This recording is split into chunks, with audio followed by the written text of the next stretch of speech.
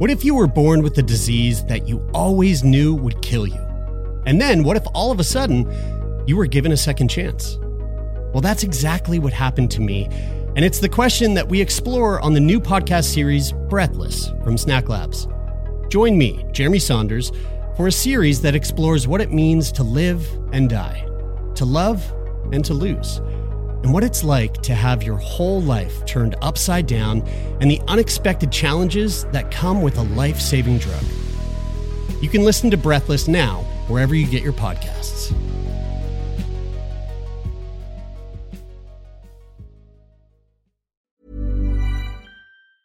There's never been a faster or easier way to start your weight loss journey than with PlushCare. PlushCare accepts most insurance plans and gives you online access to board-certified physicians who can prescribe FDA-approved weight loss medications like Wegovy and Zepbound for those who qualify. Take charge of your health and speak with a board-certified physician about a weight loss plan that's right for you. Get started today at plushcare.com/weight-loss. That's plushcare.com/weight-loss. plushcare.com/weight-loss. Hold up. What was that? Boring. No flavor. That was as bad as those leftovers you ate all week. Keke Palmer here. And it's time to say hello to something fresh and guilt-free. Hello Fresh. Jazz up dinner with pecan-crusted chicken or garlic butter shrimp scampi. Now that's music to my mouth. Hello Fresh. Let's get this dinner party started. Discover all the delicious possibilities at HelloFresh.com. Quality sleep is essential. That's why the Sleep Number Smart Bed is designed for your ever-evolving sleep needs. Need a bed that's firmer or softer on either side? Helps you sleep at a comfortable temperature? Sleep Number Smart Beds let you individualize your comfort, so you sleep better together. J.D. Power ranks Sleep Number number 1 in customer satisfaction with mattresses purchased in-store. And now, save 50% on the Sleep Number Limited Edition Smart Bed for a limited time. For J.D. Power 2023 award information, visit jdpower.com/awards. Only at a Sleep Number store or sleepnumber.com. Happy holidays. Happy holidays. Is that a song? It is. It's the only part of the song that I know. What song is that? I don't know. I think it's a Frank Sinatra. Happy holidays. I hear bells and like maybe some distant trumpets. Okay. Well, I don't think I hit the correct note. It was perfect. And listeners, happy holidays. Happy holidays. Whatever you're celebrating, if you do celebrate, and if you don't, happy December. Dress festive, dress warm. That's right. Put some bows on your head. Yeah. Stick a what do you call those? Mistletoe? No, I was gonna. What are the things you hang on a tree? Tinsel? Sure. Stick some tinsel up your ass. No. Oh. The little the balls? Yeah. What are those? Ornaments. Christmas Stick ornaments. an ornament in your nipple ring hole. That's a great idea. I should hang one in my old nose ring hole. Yeah. Yeah. Totally. It just gets in your way during dinner. Yeah. So, folks, this is the last episode of the year. What a year it was. And we hope you enjoy this conversation that we have coming up here with Dr. Tom. Just a little housekeeping. We are going to be putting up a couple of throwback episodes over the holidays. I think it's just one date. Actually, just one. Yeah, Yep. the 28th. So next week, we'll put an older episode up for you to listen to, and we'll be back in the new year. I think January 4th maybe is the date. We'll Yep. be back with our regular scheduled programming. Absolutely. And so as we take time off to enjoy family and holiday fun, we hope you also find some time to spend time with your family, and hope that you all had a really... Yeah, hopefully you don't need too much escapism. Maybe hopefully you're listening to this like podcast in the new year because you're so busy with family that you didn't need to escape into murder podcasts or sex podcasts or, whatever it is your choice. A podcast about sick people.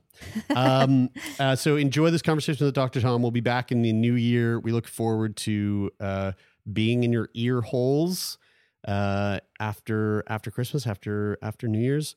And thanks for hanging out with us this year. Yeah, and actually happy solstice too, because this will be coming out right on December 21st, the shortest day of the year, the least light of the year. So we hope it brings some extra light. Yeah, so light some candles because it's going to be dark. All right. Enjoy, folks.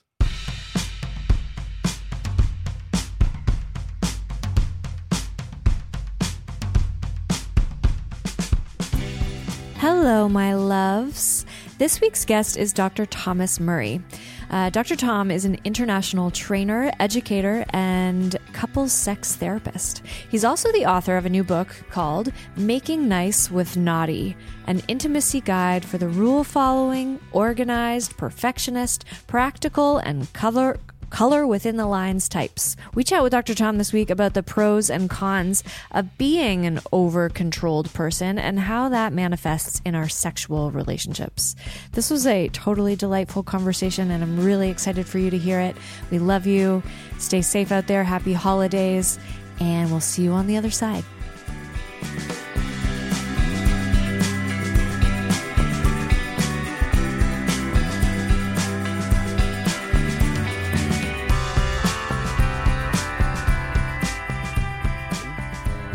Oh, I know. I was going to say, I thought I was a perfectionist, but anyway, here we go. Okay. You thought you were. Interesting. I thought, yeah. But anyway, we can get there. Well, I mean, yeah. Like, I think this is probably a good place to start. We're sitting down today with Dr. Tom Murray, the author of Making Nice with Naughty, an intimacy guide for the rule-following, organized, perfectionist, practical, and color within the lines types. And we were saying before we started recording here that we did a little. I took a little quiz that was in the beginning of the book to kind of get a sense of whether or not I happen to be one of those types. The organized, the perfectionist, the practical. Mm-hmm. But I can tell you right now, I ain't that. That is not where I fall. Although we score. I think I scored. Somewhere around it was 36 on the side of, being a little bit more impulsive. And maybe you were 15. You were double the amount of uncontrolled responses than you were controlled response. But there's some in there. Yeah. I think those types of things it's always a spectrum. We're always somewhere in, we have elements of all of those things as a part of our lives. We might lean one way or another. But before we get into, because I am curious to kind of break that down with Tom, but before we get into it, Tom, thank you for joining us today. Thank you. Please take a moment to introduce yourself to our listeners. Give us a bit of insight into who Dr. Tom Murray is. Well, thank you so much for having me on the show. I'm really delighted to be here. I am the owner and director of A Path to Wellness in North Carolina. I'm a certified sex therapist and have a niche practice where I provide primarily sex and couples therapy. And over the course of the past 2-3 years,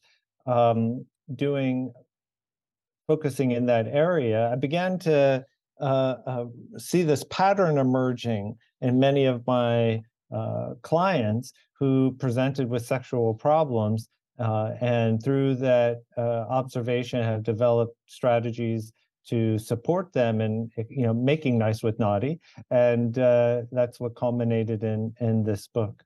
Cool, very cool. What we talk to sex therapists pretty often, I would say, and one thing that I'm always curious about is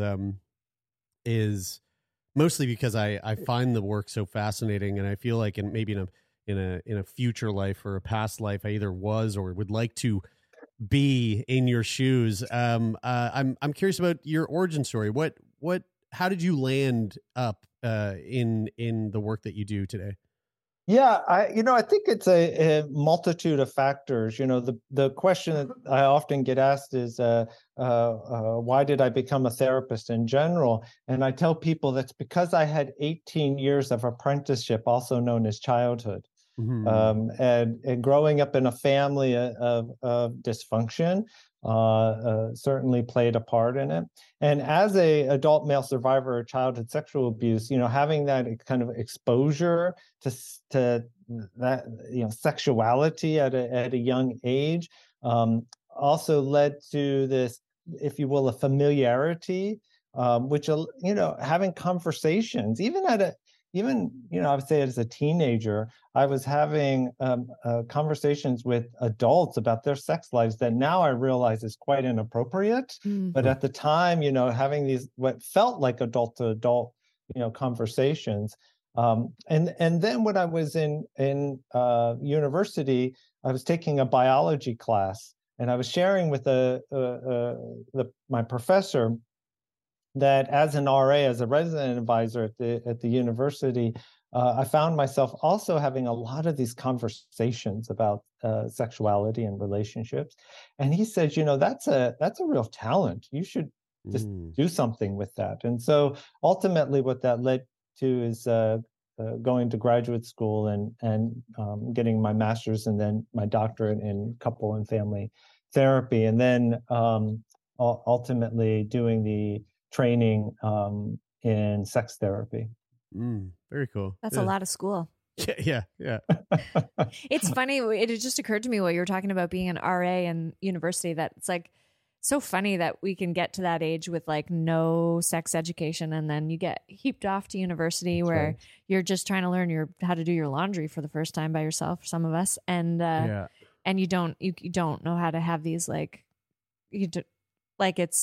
can imagine what a mountain to get over in especially, I would say, would you say when you were counseling those folks in your university, was it predominantly male that were coming to you for advice, or were females also coming to you? Oh yes. Well, I do you remember Ally McBeal? Yeah. Right. In Ally McBeal, they had the co-ed bathroom. Yeah. Right. Mm-hmm. So in 1995, when I went to university and I became an RA in 1996, the hall that I was an RA in instituted co-ed bathrooms. And so we were in a dorm that was at that time was predominantly female. In fact, I think there were 700 people in the building, and the men just had one wing. One floor and one wing, and so all of these other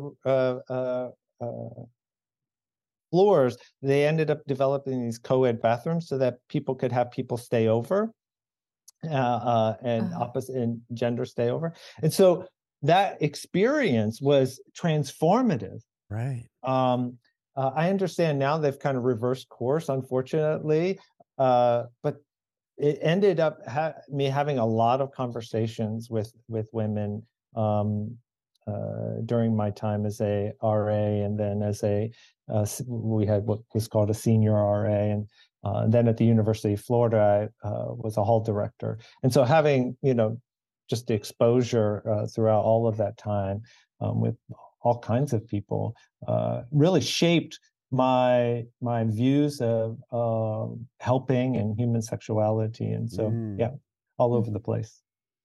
One thing that I kind of wonder, I feel like the realm of like sex therapy, there's a lot of it seems like there's a lot of lanes that you can go down to kind of like hyper focus on. And I always wonder like how people decide to choose which kind of route to go. And I feel like for the most part, it's usually probably a rather like organic choice. But what was the sort of trajectory of your practice in like, once you got into specializing in sex therapy, like what decisions led to you to lean into the specific sort of like avenues that you were focusing in on in that practice? Well, I'm the only certified sex therapist in Greensboro, North Carolina, which is about 300,000 people. And so as a kind of default, I tend to be more of a generalist. Right. I think, though, my gender is a factor in how many women come to see me, particularly if a woman has vaginismus or dyspareunia. They may feel more comfortable talking to another female provider, although certainly I've treated those conditions. But as the only provider for a long time in a large city, it does kind of necessitate that I be a generalist. But the most common presenting problem for a lot of patients to sex therapists is low sexual desire. So you just see that over and over and over again, and historically we've defaulted that low sexual desire is a hormonal issue, and then I think certainly the science to date is that it's much more complicated than just simply hormones. And so as a therapist who's also trained specifically in couples therapy, I bring that added element, which I think makes me rather unique, where a lot of therapists may be trained as individual therapists and don't have that relational component so integrated into their philosophy. As a sex therapist who also is a couples therapist, that it means that I can provide a much more comprehensive service or care plan. Mm-hmm.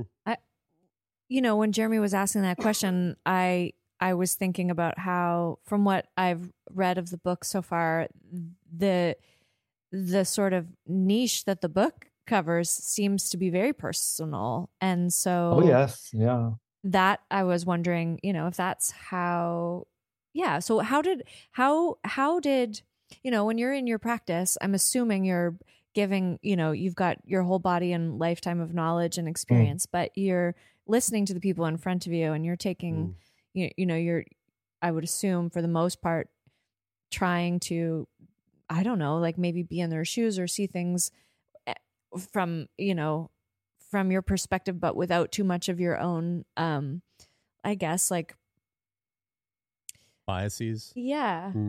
But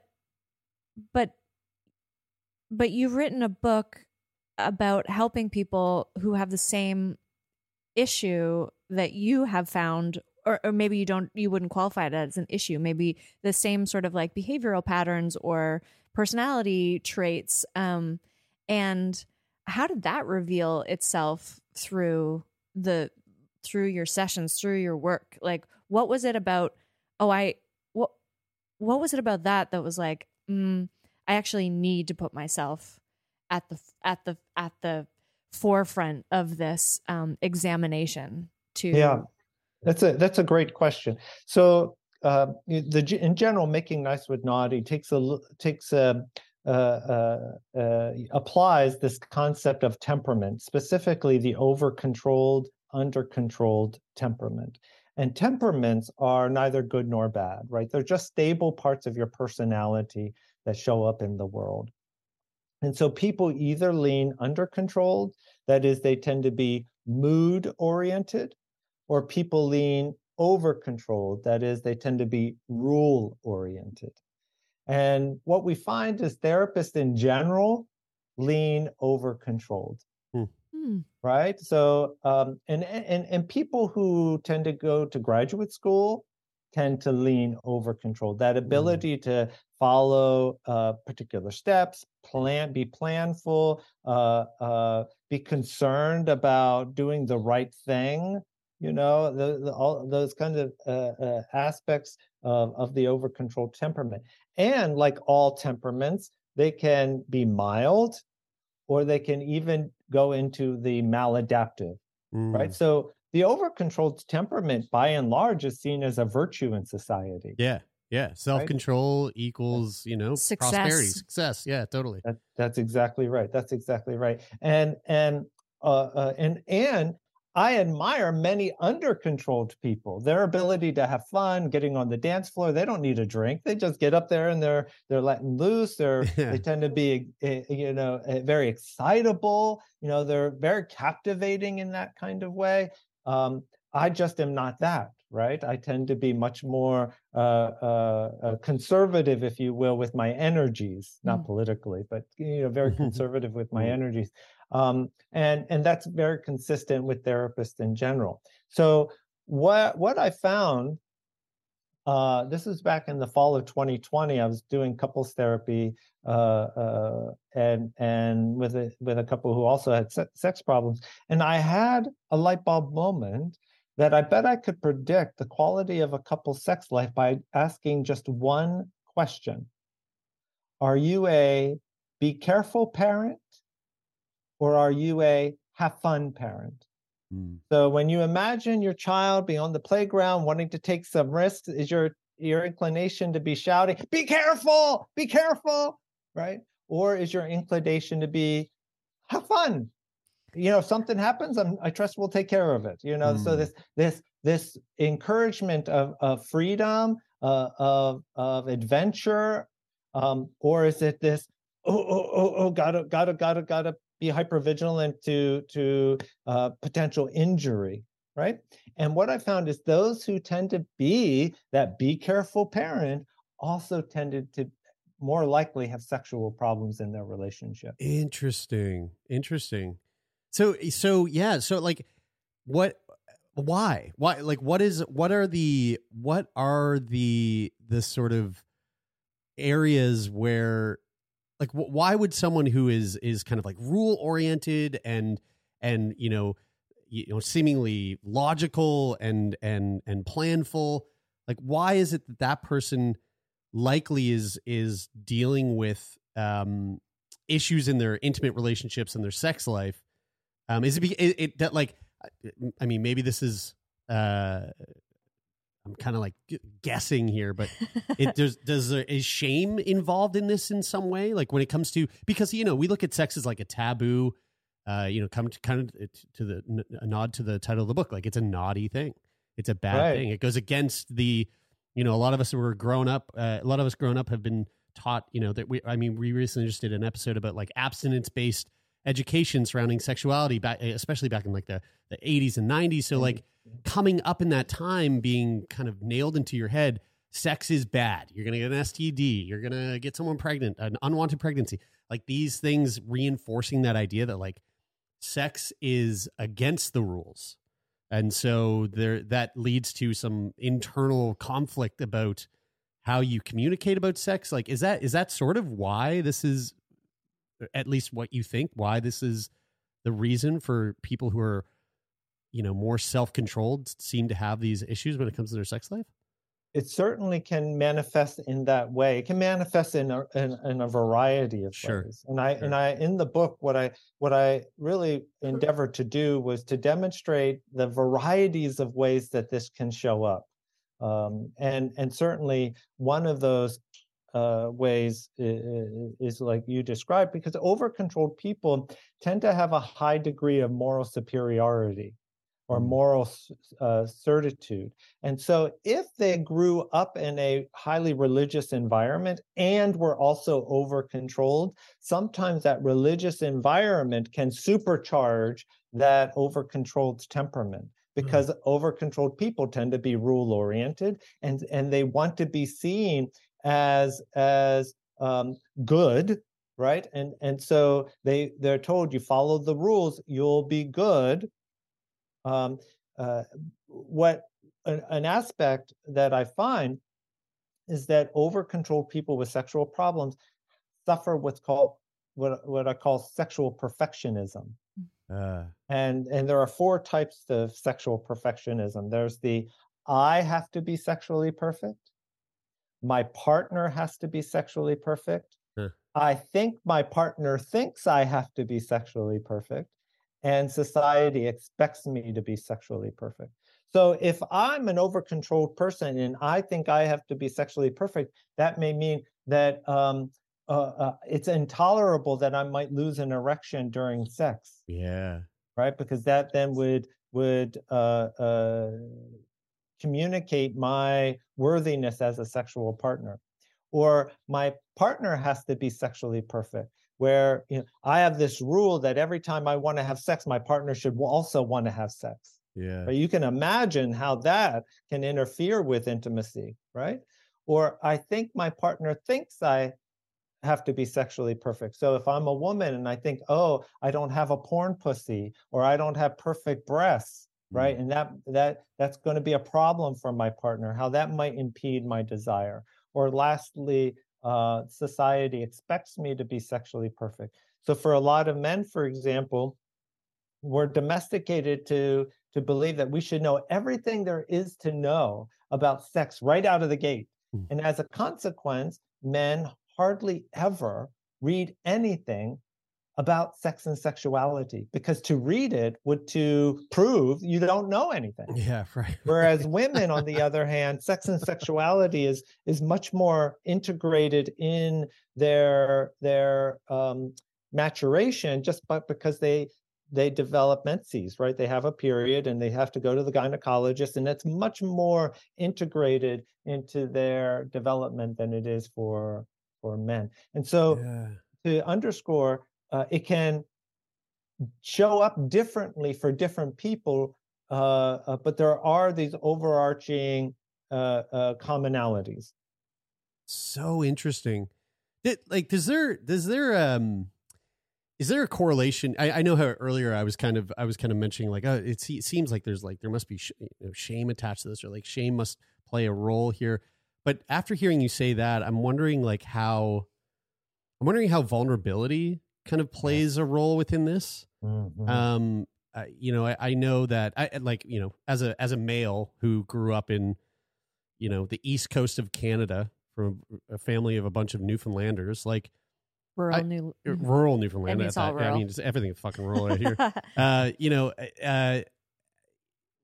It's not that it was beat into my head, but just through seeing the interactions that thinking about the interactions that I had as a child around friends, families, and the time that I grew up, I feel like inadvertently I was taught that vulnerability is a sign of weakness, which I think is, absolute bullshit. I don't buy that. But it was kind of nailed into my head that it was. And it took me until I was an adult that I realized it was quite the opposite. But I can imagine last week in therapy. Come on now, it's been a little longer than that,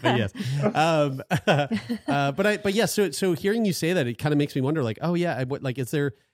Do people who have you noticed that people that are more self-controlled tend to be less apt to lean into vulnerability? Yes, and in fact, I talk about that throughout the book, right? That vulnerability. What's a close cousin of vulnerability is certainty, right? Or uncertainty. And uncertainty is kind of like the kryptonite for people who are over controlled, right? So the more over controlled you are, the more you're wanting certainty, you see. And because you don't want to feel the vulnerability, you feel in the uncertainty. Right. But what we know is that vulnerability is an essential component to connection, and connection is essential to intimacy. But in order to have the vulnerability, you must have courage, right? Courage is taking action despite the fear that you feel. And then, of course, preceding courage must be fear, right? You have to have fear to have courage. You have to have courage to have vulnerability. You have to have vulnerability to have connection. You have to have connection to have intimacy. So couples will often come in and it's like, we're just not intimate anymore. We just want to be more intimate, as if they can jump all of those other steps. Right? For example, had a couple today. They have never masturbated in front of each other. Okay. And for a lot of people, to masturbate in front of your partner is incredibly vulnerable, right? Yeah. Because of all of that social, you said taboo. As sex therapists, we call it tabooby, right? All of those taboobies are impediments to of having vulnerability. Yeah. Right. But what we know is that couples who are able to masturbate in front of each other tend to report better sex lives. What about couples that are willing to fart in front of each other? I'm not into that. Come on, Bride. It's fine. It's natural. Like I know. I just don't like it. It's fine. Well, I'm very self-controlled. Oh, right. Please add to this. Yes, I'm so curious to hear what you think. I strongly discourage people farting in front of each other. Oh no. Yeah. And Thank you. My girlfriend's listening to this going, thank fuck. I can't wait to tell Todd. And the reason is because you're wanting to remove any impediments to sexual arousal if you're interested in having sex. So if you're invested in having sex with your partner, then that includes not doing anything that makes it harder for them to want to be sexual with you. Yeah. And if they're giving you feedback that farting in front of them makes you less attractive, then the over-controlled person would be like, well, this is my house, and this is my rule is that I should be able to do that because, that's just the right that I have. Yeah. Right? Which, by the way, parenthetically, over-controlled people, there are two subtypes that I do not mention in the book. And after I wrote it, I was like, fuck. Am I allowed to say fuck? Oh, yeah. Fuck, absolutely not. Yeah. Fuck, I wish I would have mentioned this. So the two subtypes of the over-controlled is the overly agreeable and the overly disagreeable. So the overly agreeable subtype is the I have to be liked. Right. And the overly disagreeable is I have to be right. Oh. So you could see how that overly disagreeable subtype is the one who says, I should be able to fart in my house and you should accept it because it's natural, right? You should not have to let that be something that gets in the way of you wanting to have sex with me. Right. Well, so both can be true. Yes, it is natural. And it's a way to communicate to your partner that I hold you in such high esteem that I'm going to respect you in a way of taking care of that privately, although it happens, and you release, and that is the case, but not this intentional lifting the ass cheek, and don't look at me. Don't look at me. I mean, look, I'm going to agree to disagree here. Okay, Dr. Tom, I like, for me, it's a filter thing, right? I'm filtering out whether or not this person truly wants to. Okay. No, I'm just playing. But I do. It's a great point. Let me add there that over-controlled people have a tendency to discount critical feedback. Totally. Yes. Right. So I'm beginning to question whether you took my assessment correctly. Look, it's a spectrum, all right? No, I actually, I mean, I feel like I have to like explain myself. I don't, but I'm a gassy guy. I'm a gassy boy, and he has a short colon. Yeah, I do. And my partner, actually, my partner did the other day, was just like, ew, don't. And so now I step out of the room now, but it's just become comical because I step out of the room so much that she's like, Jesus, like maybe just leave it. Like you're just walking out so much. Yeah, I should. One thing that I am kind of curious about is when it comes to the book. I mean, I feel like, based on what we're talking about here, it feels like the book is very specifically for someone who would fall into the category of over-controlled. But I can imagine that, oftentimes when you, maybe even in your practice, when you meet couples that come in and they have this issue, there's very likely a high chance that oftentimes there's like one person in the relationship is over-controlled, one is under-controlled, or do opposites attract? Or do over-controlled folks like to kind of like this, keep it in the family and stick together? Is it something that you see? It's like usually it's one person is more over-controlled than the other, and that's where the issue is coming into play. Well, as the old adages go, people tend to be either birds of a feather or opposites attract. Yeah.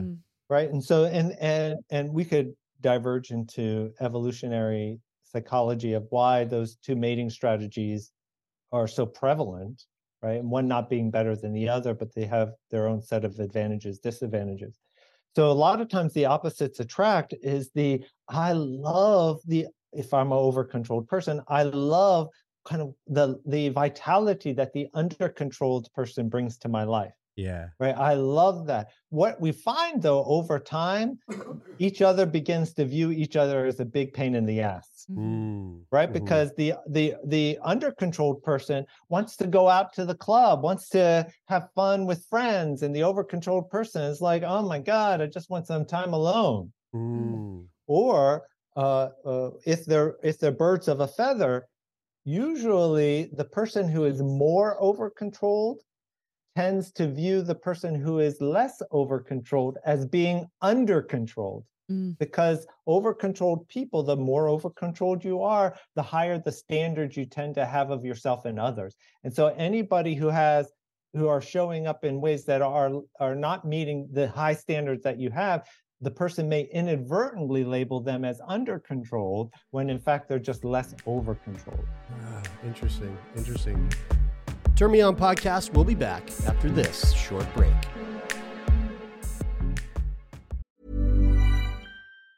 Hey, it's Ryan Reynolds, and I'm here with Keith, co-star of my upcoming film, If, only in theaters May 17th. Do you want to tell people the big news? All right, I'll do it. Sign up now and you'll get unlimited for $15 a month and 6 months of Paramount Plus Essential Plan on us. MintMobile.com/switch. Upfront payment of $45 equivalent to $15 per month. Unlimited over 40 gigabytes per month. Face lower speeds. Videos at 480p. Active Mint customers by 531.24 get 6 months of Paramount Plus Essential Plan. Auto renews after 6 months. Offer ends May 31st, 2024. Separate Paramount Plus registration required. Terms and conditions apply if rated PG. Quality sleep is essential. That's why the Sleep Number Smart Bed is designed for your ever-evolving sleep needs. Need a bed that's firmer or softer on either side? Helps you sleep at a comfortable temperature? Sleep Number Smart Beds let you individualize your comfort, so you sleep better together. J.D. Power ranks Sleep Number number 1 in customer satisfaction with mattresses purchased in-store. And now, save 50% on the Sleep Number Limited Edition Smart Bed for a limited time. For J.D. Power 2023 award information, visit jdpower.com/awards. Only at a Sleep Number store or sleepnumber.com. A lot can happen in 3 years, like a chatbot may be your new best friend. But what won't change? Needing health insurance. United Healthcare Tri-Term Medical Plans, underwritten by Golden Rule Insurance Company, offer flexible, budget-friendly coverage that lasts nearly 3 years in some states. Learn more at uh1.com.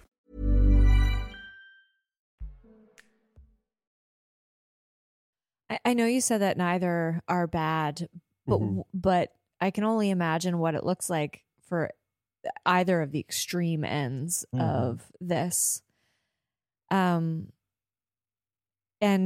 because neither of these things are bad, perhaps we aren't going to be overly oriented on fixing anything or changing ourselves in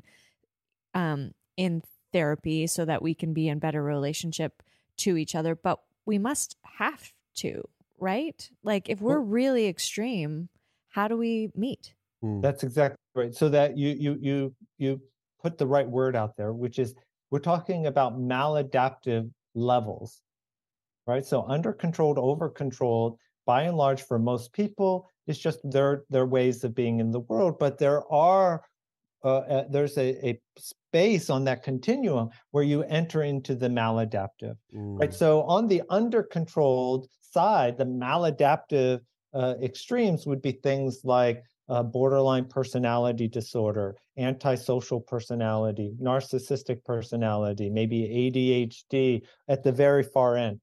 At the very far end of the over-controlled temperament, you would have things like anorexia, obsessive-compulsive personality disorder, schizoid personality, paranoid personality. Those would be I didn't mention the most common is obsessive-compulsive personality disorder, if I didn't mention that one. So that's at the very far end of the extreme. The where this book is touching on, of course, it's for the extreme too, but it's for the revelation for those who just feel innately that something is missing in their sexual and intimate relationships. And I'm proposing that for a significant subset of those people, it may be that the over-controlled temperament is playing a factor because of the fear of vulnerability right, that we mentioned earlier.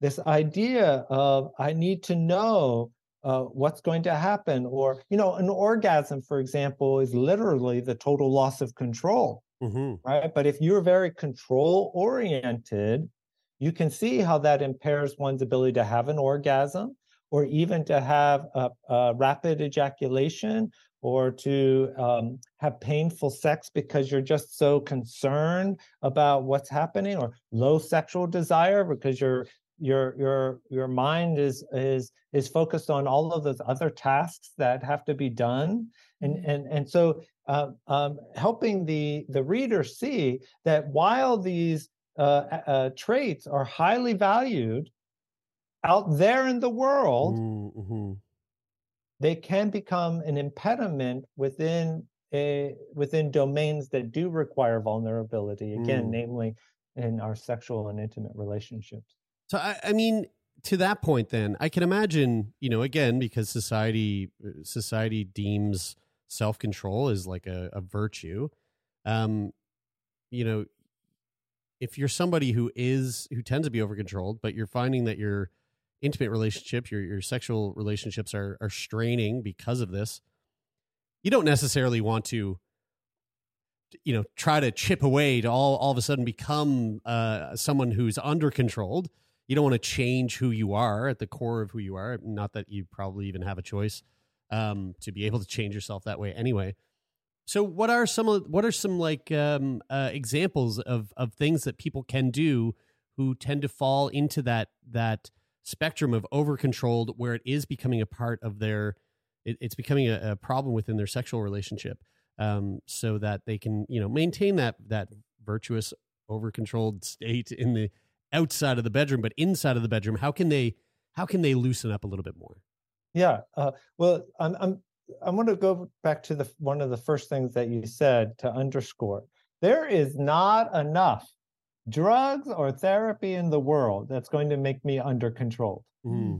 Right? I don't want to be under controlled. I admire under controlled people for, again, the things that I've described, right? But I'm never going to be under controlled. But I can learn to turn down the volume on my over controlledness so that I can have more meaningful and fulfilling relationships. So, for example, I have 2 teenage sons, and I've been on this journey really over the past, I'd say 5 years, better understanding the role that this particular temperament has in my life.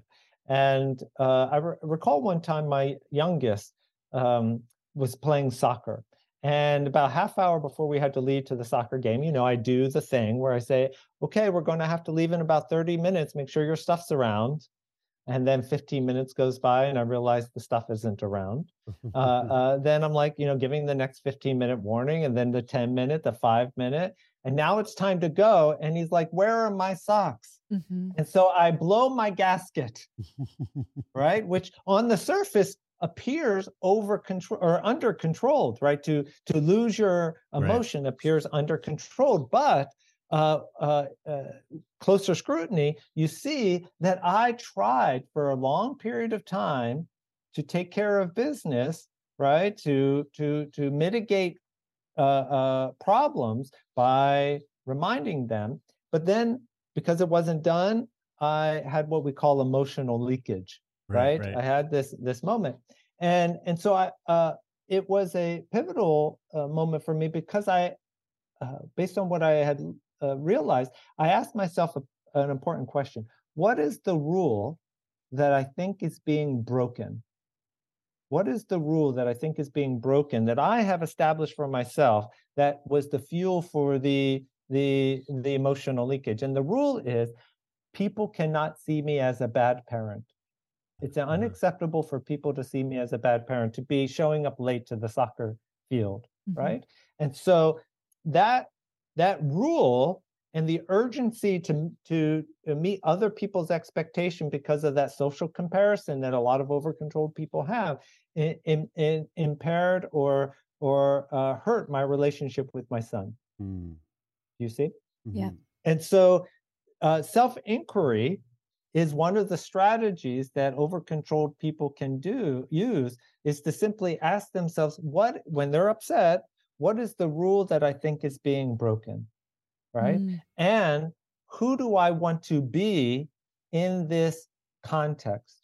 So another example is I've routinely have found over-controlled people, even when they're horny, right? Even when they're horny, they will not pursue their partner sexually if they believe that their partner had engaged in some kind of relationship faux pas, or that they did something that was irritating. That the over-controlled person doesn't want to inadvertently reinforce what they believe as bad behavior by pursuing them sexually. Right. Well, inquiry goes, if one goes into inquiry, they realize, oh, why am I denying myself sexual pleasure just to prove a point? So that just to prove a point. So I'm going to instead have fun. I'm going to engage my partner sexually because I want to have fun, independent of what they did. That's just one of the strategies that I cover in the book. Interesting. Something you just mentioned there about how, you had emotional leakage, which I feel like I can be emotionally quite leaky sometimes.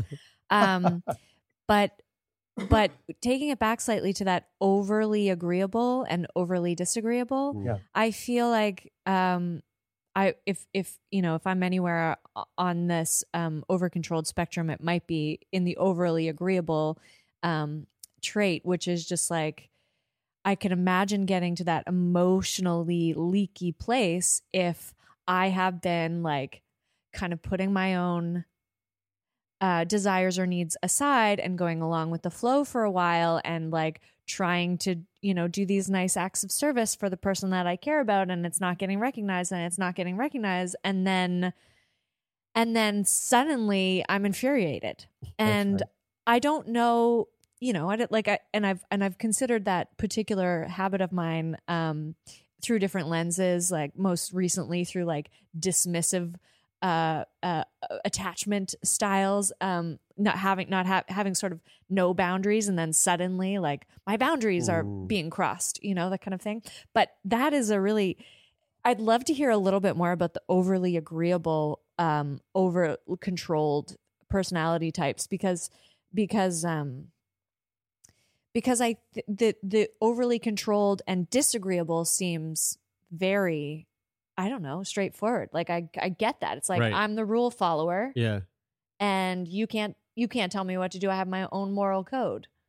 I know these are frameworks and not one of them is going to describe a person in their entirety, but is there some overlap there with attachment styles that you?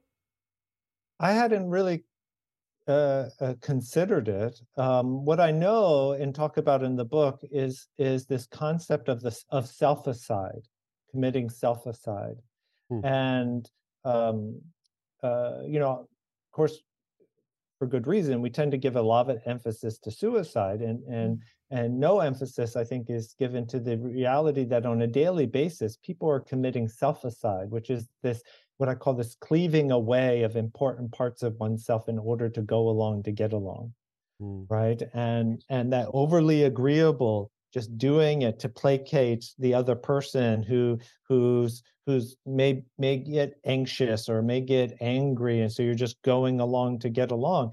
That kills that spirit that fuels one's sexuality, right? Autonomy, individuality is an important part of that. And I think, in terms of gender, overly agreeable tends to be more, women tend to be more overly agreeable because of how women are domesticated, versus men tend to be more disagreeable. Society permits men to do that more often, although that's not exclusive. And so for a lot of women, they wake up having just continuously cleaved away these important parts of themselves and really feeling no sense of vitality, no sense of aliveness, and naturally are resentful of it. But and they don't realize that resentment is a beautiful emotion. Resentment is beautiful, but often misinterpreted. Resentment, people have in mind, is that I'm resentful towards the other person. But resentment only happens when you have done something that violates your own boundaries. You've said yes instead of saying no, for example. And so it's really feedback to oneself. Oh, I'm doing something where I may be violating my own integrity. And so the antidote to selficide is self-fullness, right? Self-fullness, which is this recognition of I have a place on this planet. I have my own needs, wants, desires, hopes, dreams. They're just as valid as anybody else, and I'm going to actively pursue them. Mm-hmm. I could totally understand why that would cause a lack of vitality. Mm-hmm. Mm-hmm. Is there, say someone's listening to this right now and they seem pretty confident that they're the under-controlled in their relationship, but their partner, they're thinking, I have a feeling they're pretty over-controlled. And I can see, a lot of the conversation here is resonating with me. Are there things that you either talk about in the book or that of that, the partner who is on the opposite side of the spectrum, are there tools for them or things that they can do to aid their over-controlled partners in finding some sort of more healthy space for them to exist in? Yeah. So when there is that differential there, a strategy that I take and talk about in the book is cultivating or identifying what your shared values are. Mm-hmm. Right. So I would have that conversation with the over-controlled person of what does sexuality look like for you? How important is it for you to have a sexual relationship with your partner? Right. How important it is for you to have a long-term, meaningful and fulfilling sex life with your partner? Well, that requires certain characteristics. So, for example, what we know is that monogamy as an institution degrades desire over time. Right? It degrades desire over time. Right. And in part because of the lack of competition. Right? It's this implicit expectation that when you leave the house, you turn off your sexuality. You fart in front of them. It's totally cool. Yeah. Right. Well, that's exactly. And so, and typically people who are over controlled tend to lean towards monogamy because it's predictable. Right. Remember earlier, I talked about the fear of uncertainty of over-controlled people. Well, what they end up doing is creating what's called pseudo-certainty, right? Pseudo-certainty, so that they don't have to feel the vulnerability of the mystery. And yet, what do we know about desire? It requires mystery, right? It requires mystery. So ironically, when you fart in front of your partner, for example, you're fueling familiarity. Mm-hmm, right, there's no mystery. You're fueling this kinds of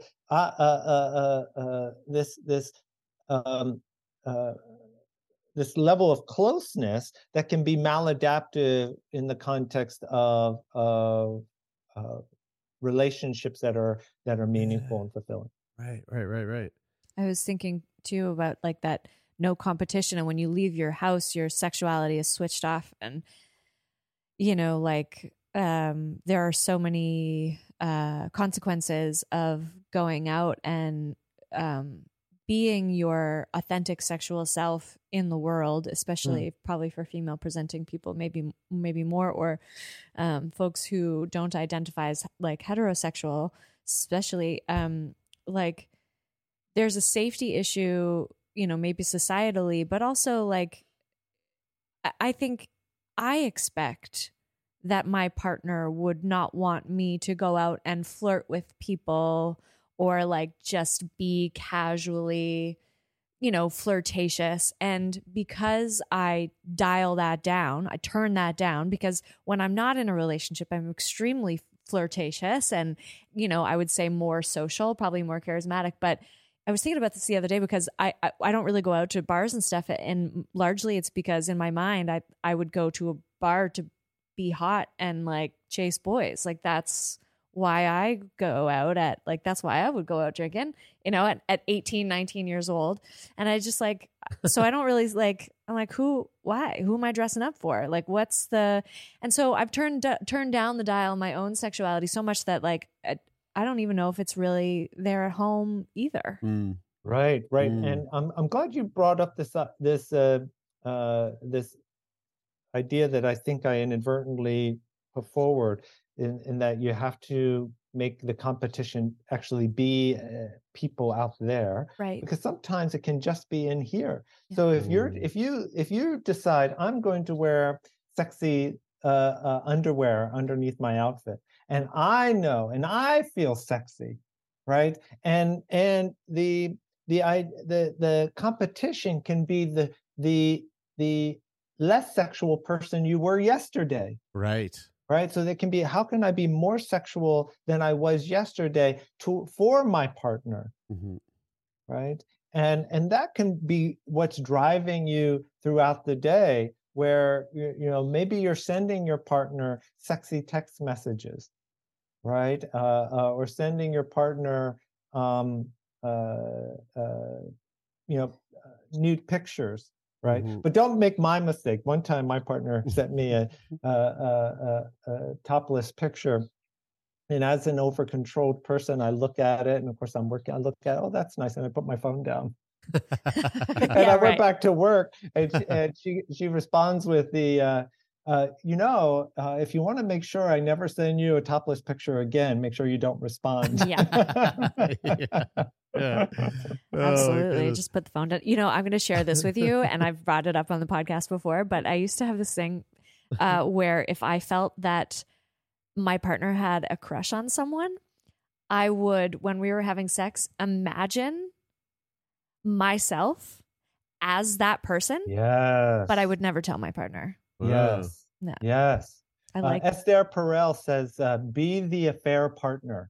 Yeah. Be the affair partner, right? Yeah. And I love, if we look at affairs, I think monogamous people can, learn a lot from affairs and how to make the relationship with their partners more vital. Right? Because, I think I talk about this in the book, again, we euphemistically use the words closeness and intimacy.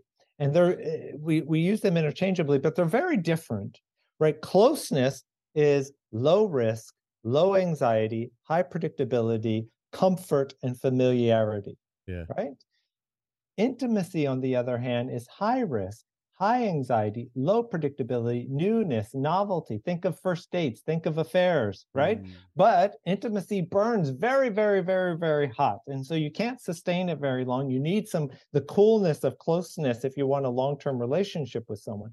But the failure of a lot of monogamous people is that they allow that closeness to come in like an invasive vine, and it pushes out intimacy, right? Until you have a couple who end up just being roommates, right? Who are that passing, ship in the night. There's so much familiarity, but that mystery, that high risk, high anxiety. And it doesn't have to be out there. It can be just in fantasy, imagining that I'm that crush that my partner has, right?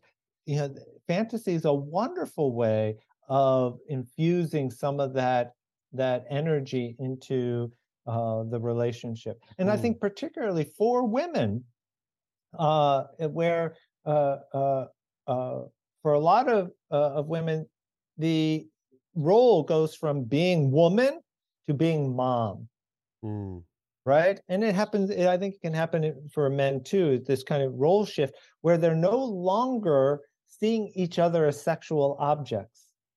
Right. And again, in our society, we think of objectification as 100% wrong. We think of it as totally wrong, when in fact, objectification is an important part of eroticism. You need to have a objectification. Now, nobody wants to be only objectified. Yeah. Right. But this idea of being an objective object and perceiving your partner as an objective object, as an sexual object, as an erotic object, is essential to having that what I call the fire of desire. Yeah, desire, totally. Yeah. I feel like that you see that too. I mean, it makes sense with like with like going from like partner to like the mom. I think you see that too with like when partners go through like a health scare. So it's like your partner now turns into a caregiver, Caretaker, right. and there's a big shift there, but to the objectification piece, I mean, I love nothing more than when I'm in the kitchen cooking for my girlfriend, and like she'll walk past me towards the bathroom and just like squeeze my butt, or something like that. I love that. It's like, oh yeah, all right. That's nice. Dr. Tom Murray, the book again, folks, Making Nice with Naughty, an intimacy guide for the rule following, organized, perfectionist, practical, and color within the line types. It's available now. I take it wherever you get your books, Amazon. That's exactly right. Paperback. Is the paperback version out now? It's yes. Available? Sweet. Amazing. Really, really, really cool stuff. Like, I mean, this is just a very interesting take on, dysfunction within a sexual relationship, something that I've never thought about, but now going forward, I'm never going to unsee it, which I think is great. Like this is the dragon that we're constantly chasing on this podcast, is to find stuff that we just never really thought about. And this is a really neat take on that exact thing. So thank you so much for taking your time to sit down with us and chat with us about this today. Tom, where can people find you? Where can people keep up to date with the work that you do? Thanks. They can visit me at my website at drtommurray.com, or on Instagram at Dr. Tom Murray, and now on TikTok at Real Dr. Tom Murray. All right. Yeah, take the Zoomers out there. Listen up. You know where to go. Tom, thank you so much. This has been a real treat. Thank you for having me. Real joy, too.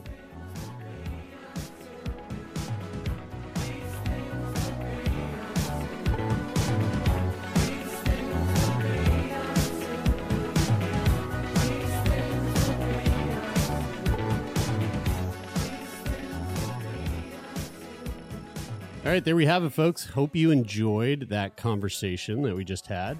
And thanks for listening to the podcast. If you want to support the podcast further, you can do that by leaving a rating or a review on Apple Podcasts, or you can simply rate the podcast on the Spotify mobile app. And if you want to support the podcast even further than that, which you can. Wow. You're so kind and thoughtful and generous. So generous. Go to patreon.com/turnmeon to become a patron and help us keep this podcast afloat. Well, if you want to reach out to us, turnmeonpodcast@gmail.com is always open for all of your messages. That's the best way to get in touch. If you have a question for us, if you'd like to be a guest on the show, if you have a recommendation for a guest on the show, or if you just want to send us a little love note, email, money transfer, all of that. Sex toy. We're our email inbox is open to you. That is it for this week. Until next week. How do you go touch yourself?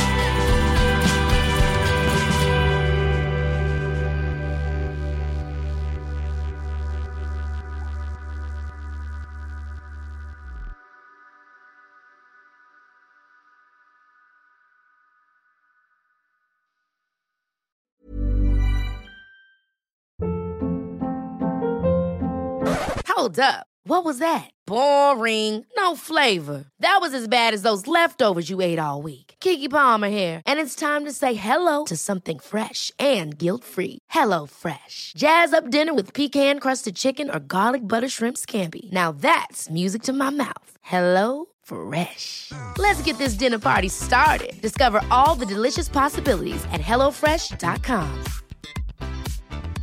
Hey, it's Paige DeSorbo from Giggly Squad. High quality fashion without the price tag. Say hello to Quince. I'm snagging high-end essentials like cozy cashmere sweaters, sleek leather jackets, fine jewelry, and so much more. With Quince being 50 to 80% less than similar brands. And they partner with factories that prioritize safe, ethical, and responsible manufacturing. I love that. Luxury quality within reach. Go to quince.com/style to get free shipping and 365-day returns on your next order. Quince.com/style. Imagine the softest sheets you've ever felt. Now imagine them getting even softer over time. That's what you'll feel with Boll & Branch's organic cotton sheets. In a recent customer survey, 96% replied that Boll & Branch sheets get softer with every wash. Start getting your best night's sleep in these sheets that get softer and softer for years to come. Try their sheets with a 30-night guarantee. Plus, get 15% off your first order at BollandBranch.com. Code BUTTERY. Exclusions apply. See site for details.